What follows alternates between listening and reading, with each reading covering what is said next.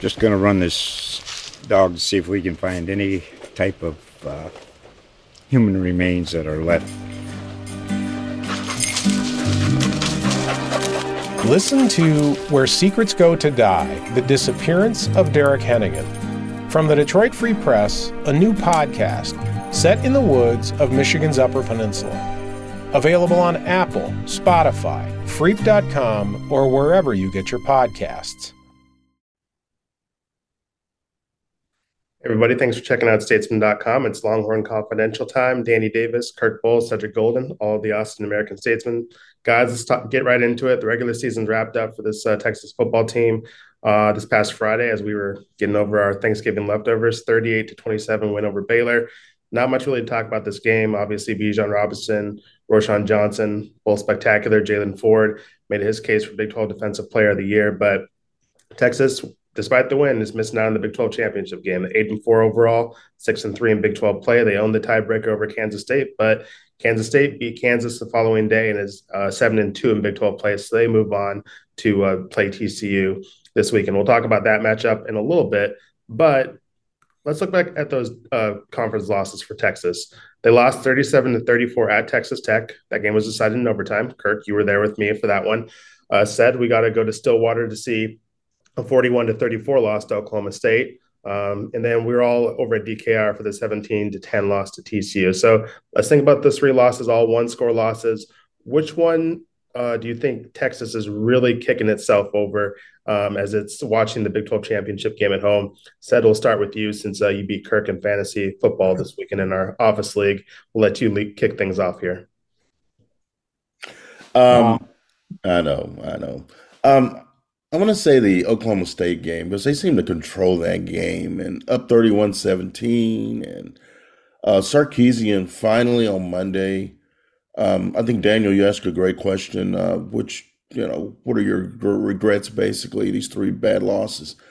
And he said he regretted not running Bijan and Roschon more in those games against Oklahoma State and TCU. And finally, he learned something.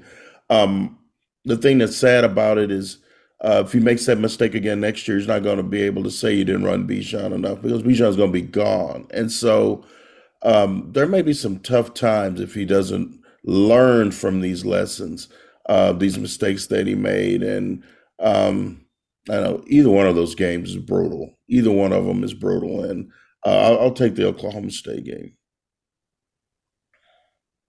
Well, I'd go with Texas Tech just because that was such a winnable game. Texas led 24-14 at the half. They were coming off a win over UTSA when they basically shut down the Roadrunners the second half and the 1-point loss to Alabama. Hudson Card played well, but Danny, if you recall, we were out there. Texas couldn't get Texas Tech off the field in the second half. I mean, I think Texas Tech ended up with 100 plays and Texas had 60. And, we went down the last few minutes of the game and, game looked over, Texas Tech in control. And then Hudson Card takes them on that unbelievable drive with, I don't know how many, 16 seconds. Hudson Card? Who's that? Hudson, yeah, he used to play here in Austin. But, he had a couple great passes. I think one to Whittington. I know one was Tariq Milton, maybe the only pass he caught all year. And then Bert Auburn kicked a 48-yard field goal to tie it. And then obviously Bijan fumbled first play in overtime. Game is lost. But, that's the one that, you're up. Texas Tech just okay, whereas Oklahoma State was riding high. TCU was riding high, still is. So you win that game, you win the tiebreaker at Kansas State. And I just think it'd be monumental for Sark if he just got to the Big 12 title game. They are third place in the Big 12, but just getting to the title game would have spoken volumes on improvement. So what do you have, Danny? I go Tech too. TCU was a top 5 team when they lost to them. Obviously, their offense was awful in that game, but terrible. It was not real shame losing to a top 5 team. And Oklahoma State was a top 10 team on the road. And yeah, they did blow a huge lead in that game, but Texas Tech was not what Texas Tech is right now when they went to Lubbock. And that's one of those games where the defense, when they're very poor, they had very few poor performances this year. That was one of them. Tech was just not scared of them at all. Bijan touched the ball maybe 300 times this season, and he wants one of those touches back, and that was that overtime fumble, something we're just not used to seeing from him. So I think all in all, on defense and offense, that's probably the one that everyone can look at that game and say, I could have done something better. The defense looks at that TCU game and they have no regrets about that one.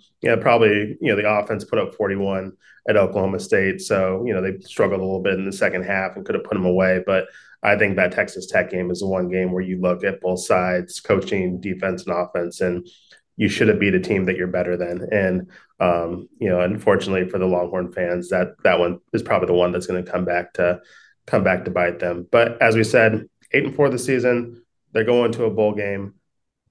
5-7 last year, 6-game losing streak at one point. So lots of improvement, lots of things to be excited about. But this is the University of Texas. You don't really get excited for trips to the Alamo Bowl, which we'll talk about in a second, or 8-win seasons. But considering the strides that were made, even at Texas, do you consider the second season under Steve Sarkisian to be a success? Kirk, we'll start with you. Yeah, unequivocally, it's a success. Just winning 8 games in a season. I mean, it's only the 6th time they've done that in the last 13 years. So it's not a common occurrence. And they got a chance to win 9 now by going to a bowl game. And that would be only the 3rd time since 2009. So they got to get back to where winning is expected.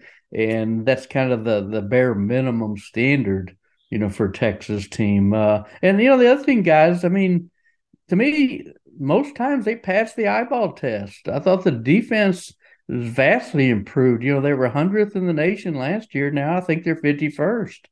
And they're only giving up 21 points a game. You do that, you should be in every game and win most games. So, yeah, I mean, I know Longhorn fans can quibble over, the 4 losses and, should have won Alabama, should have won Texas Tech maybe. But, yeah, it's more than a little bit of improvement. Now, whether he improves from here, who knows? But, I do think Sark missed a little of opportunity here because Oklahoma's down, barely qualifies for a bowl. A&M is way down. And so you could have really made some big strides over your 2 main rivals. But overall, yeah, it's a success. Definitely a success. I had him at 8-4, so it's about where I thought they'd finish. One of those things that really should bother him though is he let some teams off the hook, and it's even for Sark, who's been doing this for a long time, it's a learning experience, and they're still got to learn how to close. Who knew the defense would be carrying the day, and that the offense would be the one that had the most question marks? He's going to have to answer the Quinn Ewers question. Arch Manning's coming in. We don't know if Arch Manning's going to be turnkey. We don't know if he's ready to play at this level. He's a private school kid in New Orleans. He's not playing in the big leagues down there. And so I'm looking forward to seeing what exactly happens this time next year. If Quinn's a better quarterback, if Quinn's actually starting, if Hudson Card's still on the team. So he's meeting with each player this week, and a couple of notables that one of those things where I would love to be a fly on the wall, Daniel, when he meets with number 8, Xavier Worthy. Yeah, we'll talk about that in a second, but just really quick.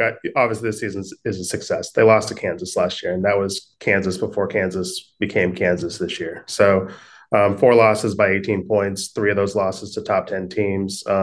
There's room for growth, both for the coaching staff and for these players. But at what we thought this season was last year, where is Steve Sarkisian the guy? Does he need to fire his entire defensive staff? Is anyone aside from number 5 on this roster good? I mean, they turned it around, and this program is obviously heading into a positive trajectory. And I think if you are a Texas fan who didn't have unrealistic expectations, you're probably pretty pleased with the direction your program. You can be frustrated, but you're probably pleased with, for the most part, the direction this program's heading. But as Cedric alluded to, Steve Sarkisian still met with the media on Monday. Talked for about half an hour with us, and so I guess what was one thing that stood out to both of you out of Steve's press conference on Monday? I said we'll start with you since you talked about it.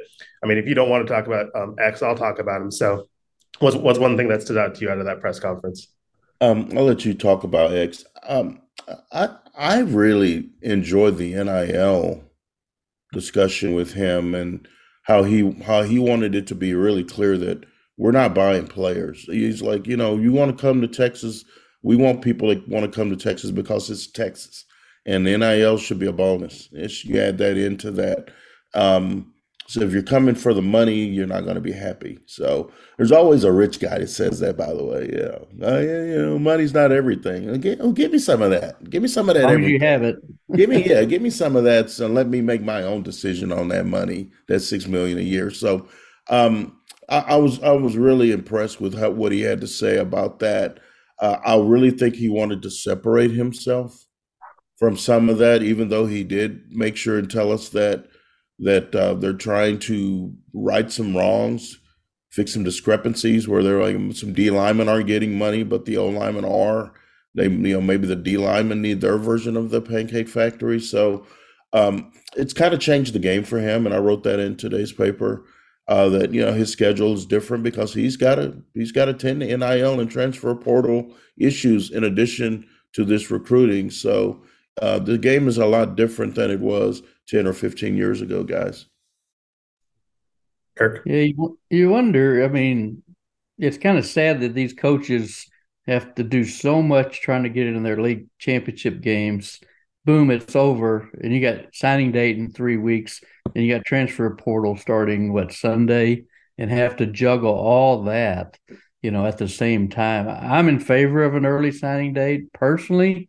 I wish they would move it to August and have that one signing date where, some guys just want it to be over with, and obviously with NIL, it probably behooves these players to push it back to December. But, there would be some players that would sign, I think, in August and just want it over with and enjoy their senior season. So I think one thing when I asked Sark about, who impressed you the most, and he mentioned the kicking game, which I would wholeheartedly agree with because Bert Auburn has been really good. Will Stone's pretty good. He had a few out of bounds kicks, and Daniel Trejo was a good punter. And I don't think he got a punt block, did he? That I remember. So and he was and asked what needed improved, and he obviously mentioned the passing game, which we've kind of already talked about. That's what really let him down, and that's a big concern given he's an offensive guru. The passing game is where Sark has made his bones. So, and he didn't shy away from that. And then the third downs that, they need to execute better and convert more than that. I think they're like something like 42%. They're way down there in third down conversion. So I liked his candor, his honesty, even admitting finally that he should have given the ball more to Bijan. He only had 16 carries in that Tech loss that we just talked about. So I appreciated his honesty and his bluntness.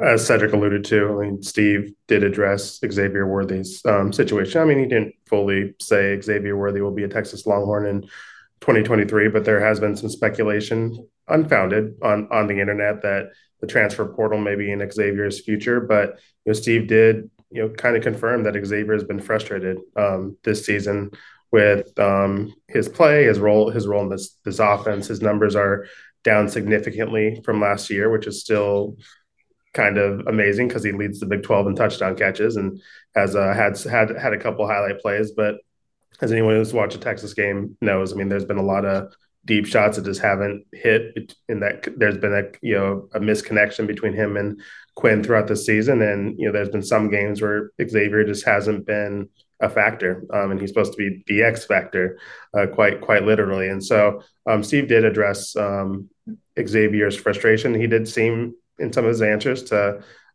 indicate that Xavier's future is at Texas, but you never know, especially in the transfer portal era. I think Xavier is probably the only person that really knows, and we don't talk to him. He doesn't do much media. I think he's talked to us maybe twice, 2 or 3 times this season. So that'll be something to keep an eye on over the next couple of weeks. I know Texas and the fans and the coaches and the players are all interested in that because he is a exceptional talent. But obviously, this season just did not live up to his expectations. And the bar he set very high with his freshman year. So it was, I guess, good to see Steve kind of honest about those frustrations instead of just kind of brushing aside those that internet speculation and acting like everything was great and okay. So I mean, I agree.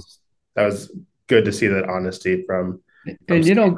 Danny, next year's his so-called contract year. His last year in college probably. So you got to make the most of it. And Sed and I were talking about that. I mean, to me, couldn't this guy be a first round draft pick? I mean, he's kind of a difference maker. He's not a physical receiver, and he doesn't fight for balls as much as he should. And I'm not sure how you'd grade his route running. So, this is a business, guys, and these are business decisions. So if California kid, if you want to go to USC or play with Caleb Williams for a year, you could see stuff like that. Personally, I think the three of us hope he stays. He's fun to watch.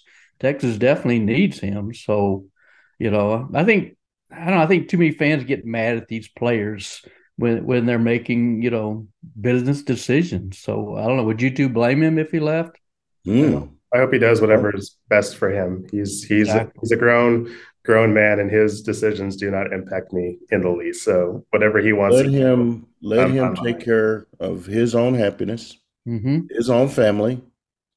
If leaving is what he wants to do, then he can leave. There'll be another guy that wants to come to Texas. Me personally would love to see him and Isaiah Neyor get busy next year with some improved quarterbacking. We saw a couple of clips of Isaiah in the spring, and he looked like a game breaker, that deep threat. Of course, yeah. Was he catching any deep balls this year? Doubtful. He would have been open. So yeah, people were coming after me for saying Bijan's gone. I don't want to. He can make more money. He's a radio, TV, film major. He can make more money doing that if he gets his degree. I'm like, stop it. Just no way.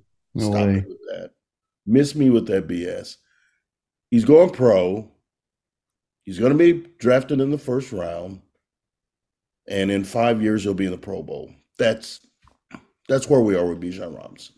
That's where we are. The sooner you make peace with that, the better off you're going to be. Jonathan Brooks, Jadon Blue, Cedric Baxter coming in from Florida, Keelan Robinson may be coming back. Those are the guys that you need to get used to, because those are the guys that's going to be running the football next year.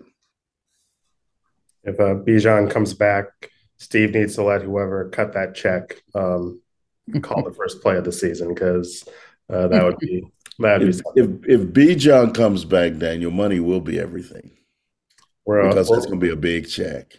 We'll drive. If Bijan comes back, we're taking him straight back to the airport. That he needs to go pro and move on with everything. We've loved covering him, but it is time. He's ready for the next step. Absolutely. Real quick, Texas isn't participating, but the Big 12 championship game is in Arlington this weekend. TCU 12-0, 9-0 in Big 12 play. Obviously, if they win, they are pretty much guaranteed a spot in the college football playoff unless something crazy happens. Kansas State 9-3, 7-2. TCU beat Kansas State earlier this season in a really weird game where Kansas State at one point was playing its third-string quarterback. What happens this week? I said last week that I think Kansas State wins, and I'm not bouncing off that prediction at all. I feel very confident in that prediction. But said Kirk, is TCU going to reach the playoff, or is Kansas State going to spoil things? I like them both. I'm gonna go with the Froggies. I know it's hard to beat a team twice. K-State was up 28-10 at the Carter, but I'm gonna go with the Froggies. I think Max Duggan is playing better than he did in that game. I think he's the best leader in the conference this year, besides Roschon Johnson. And I think they figure some things out on defense now. Deuce Vaugh's no joke, and K-State's probably got a better all around attack, offensively and defensively. Not a huge fan of the TCU defense, but I think the Frogs figure it out, and I think we're going to see a Big 12 team in the playoff. That TCU defense is pretty good here at DKR, wasn't it?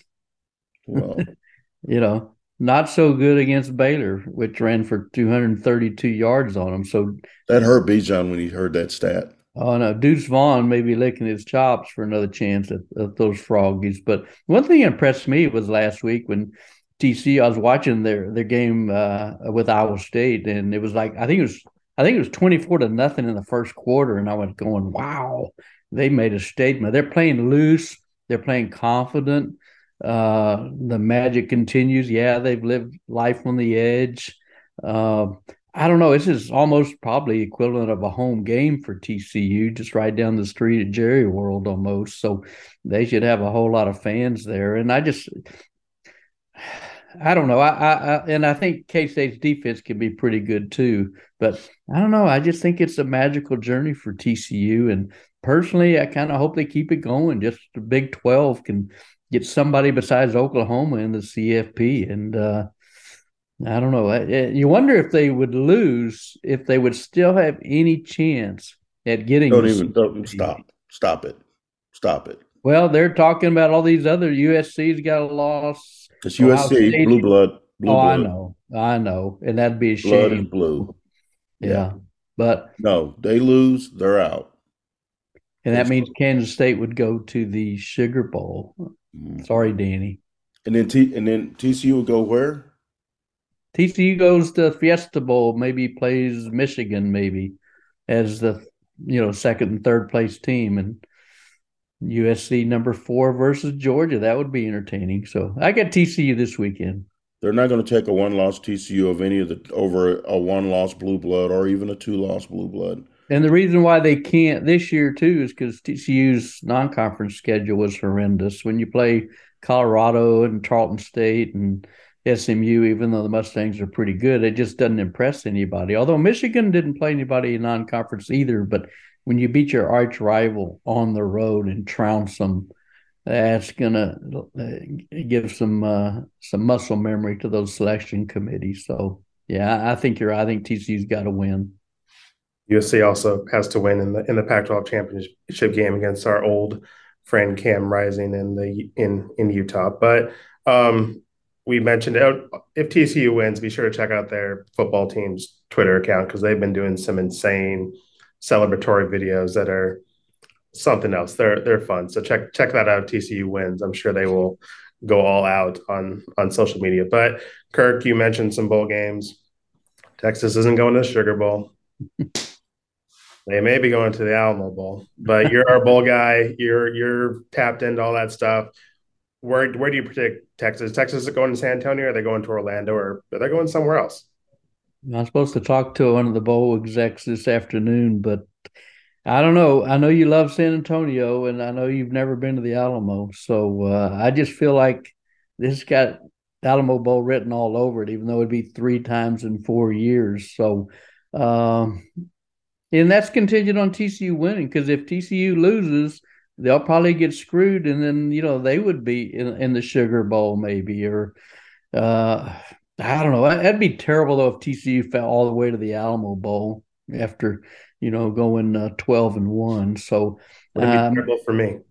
Yeah, I know. I've got Texas playing probably Utah in the Alamo Bowl on December 28th. Oh, Cheez-It Bowl, still a possibility. Kirk said, obviously you guys have both covered a lot of bowl games of the year. For my money, because I've only been 3 places on this beat, the best bowl was obviously Sugar Bowl, being in New Orleans for a week.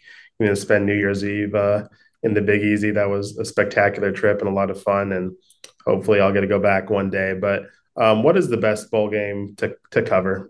What's your favorite bowl game to cover? And do not say Alamo. Said you can go first. You took my thunder, Daniel. No, I wasn't. I wasn't going to say Alamo. It was the Fiesta Bowl before John Junker went to prison. They had open bar, poker room, all the food. We had people shuttling us to restaurants. But for my money, the very best bowl game experience is the Cotton Bowl, bar none. They know what they're doing. They just know what they're doing. They take care of the media. The swag is always off the charts. They also have a great hospitality room, and family is allowed in the hospitality room. You can bring Chas and Chuck into the hospitality room. There's video games, there's candy. It is the most well-run, media-friendly bowl game on the planet. It's not even close, as it said. No, I it's mean, not. you said they cater to the media. They roll out the red carpet and then some. I mean, They they gave got us Mavericks tickets when the American yeah, Airlines opened up, Danny. yeah. We got Mavericks tickets, and they weren't cheap seats. They had a wing for the media in the new American Airlines Center, so we could watch the Mavericks. And it And they wasn't a bring in crap they game. bring in comedians and have a New Year's Eve dance, Oh yeah, and they have the New Year's Eve ball. Yeah. it's amazing what they. It's not even close. But now, if you could get the Camelback in Dallas at the Cotton Ah, Bowl, that's then you would Fiesta, have Daniel. That's your Fiesta. perfect bowl. I remember the Holiday Bowl. We always had fun at the Holiday Bowl, and the Sun Bowl. Sun Bowl was great at catering to the media too. They're right behind the Cotton Bowl. They love you. I remember the first time I went to the Alamo Bowl, maybe '79, maybe, and check into my Marriott hotel right by the airport, and I'm putting my key in the room and about to go in. Still got my bags and everything, and I hear somebody behind me. Whoa, whoa, whoa! No, sir. And I look around. I go, what? He said, you get your ass in here first to the hospitality room. You got to have your first tequila shot. That's the Welcome to Sun Bowl. El You Paso. said Alamo. This No, is I'm sorry. I'm it's sorry. the Sun Bowl. This Sun is El Bowl. Paso. And they said, welcome to El Paso. And every time I've been since, they roll out the red carpet. It's kind of a mini Cotton Bowl in terms of media hospitality. So, but they're all great, Danny. All of them. And Yeah, one day, they are not Daniel, all. They are not all great. We're about to go to a Oh. JV bowl game in San Antonio in a couple weeks. Ooh. I'd like to hear you talk about how great that is. But everyone at home saying, "Who cares? Who cares what the media wants?" Y'all aren't excited about going to San Antonio either. So the only people excited about this bowl game are people who live in San Antonio who just don't want to use up mileage and don't want to burn gas going to watch this football team. So I don't want to hear anyone say what's wrong with the Alamo Bowl. San Antonio, it's a great city. I can go there today if I wanted to. I don't need to go there during bowl season to go to this box of a stadium where they might not even have rosters in the press box, and the media accommodations are garbage. The way they run their press conferences is not good. You have press conferences where they're not even letting press ask questions, as a couple years ago with the some teleconference nonsense. And our guy Rick Cantu was there for a high school game the other weekend, and there was a gap between his game and the next game they had to cover, and they kicked him out because UTSA was practicing and they didn't want to anyone spying on him. Apparently, thought Rick Cantu was spying forever. UTSA is playing next. That's a joke operation down there at the Alamo Dome, and I'm tired of that place. I'm tired of that stadium. I'm tired of that bowl game, and I guess I'll be there in a couple weeks. But it's a great place, press box, to watch the game because you're so close. It's a great viewing bowl game. Now, Texas Bowl, they don't do anything for the media either, and I don't even know if they even have a single press conference. But at least it's great Holiday to watch Bowl. from the press box at the The Alamo. Holiday Bowl did very little for the media, but it's in San Diego, Yeah, it is. so we weren't complaining. We were just Rose glad to Bowl's be in San fun. Diego. Rose Bowl's fun. Done about 5 of those, and they made us stay in the Beverly Hilton one year. So it's 1 year, a dirty job. Somebody's got to do it. yeah, 3 moving on. years. But yes, San Antonio, love your city. This isn't a rant against your city, but that bowl game and that stadium. Congratulations, Texas! You go play in UTSA's home stadium. Get excited. Before we get out of here, let's go over a couple things that are going on campus this week. The men's basketball team is playing Creighton on Thursday night at 6 p.m. Kirk, I believe you will be at that game. Women's basketball team will be playing South Florida Friday at 6 o'clock. Originally was at 7, but that's been moved up to 6. Southern I think Sed's going to that game. Southern Sunday at 2 p.m. And then the volleyball. That's what's going to be the big show on campus this week. NCAA tournament. is getting underway. As Texas always does, they'll be hosting. Fairleigh Dickinson will be the first round game Thursday, 8 p.m. Texas is going to win that game. So second round game will be Friday at 8 p.m. against either Georgia or Towson. Texas is the number 1 overall seed in the tournament. So before we get out of here, on second thought, let's tease out a little bit what's going on this week. Do we have a plan yet, or are we still figuring stuff out? I tried to get Joe Klatt, and nicest guy in the business, he responded like 2 minutes, said, "Man, I'd love to, but I'm just slammed this week." So we're still shaking the tree, see what falls out. If nothing else, Sid and I will wax poetically. There will be a podcast. There will be. A lot going on campus. A lot going on. Yes, sir. You can listen to that on Thursday as you head to the basketball game over at the Moody Center. And then once you finish that and you're walking over to Gregory Gym for the volleyball match, you can listen to the rest of the podcast. But that will all happen on Thursday. But that's going to do it for us. Going forward, we're not really sure how often we're going to be doing these videos since the football season is over, but we'll be back from time to time to talk about this football team, talk about what's going on campus. But we do appreciate you watching on YouTube, listening to wherever you get your podcast, checking us out on Facebook or statesman.com, and putting up with us throughout this entire season. But as always, thanks for hanging out with us, Danny, Kirk, Cedric. We'll see you all down the road. Remember the Alamo, Daniel. Just going to run this dog to see if we can find any type of human remains that are left. Listen to Where Secrets Go to Die, The Disappearance of Derek Hennigan. From the Detroit Free Press, a new podcast set in the woods of Michigan's Upper Peninsula. Available on Apple, Spotify, Freep.com, or wherever you get your podcasts.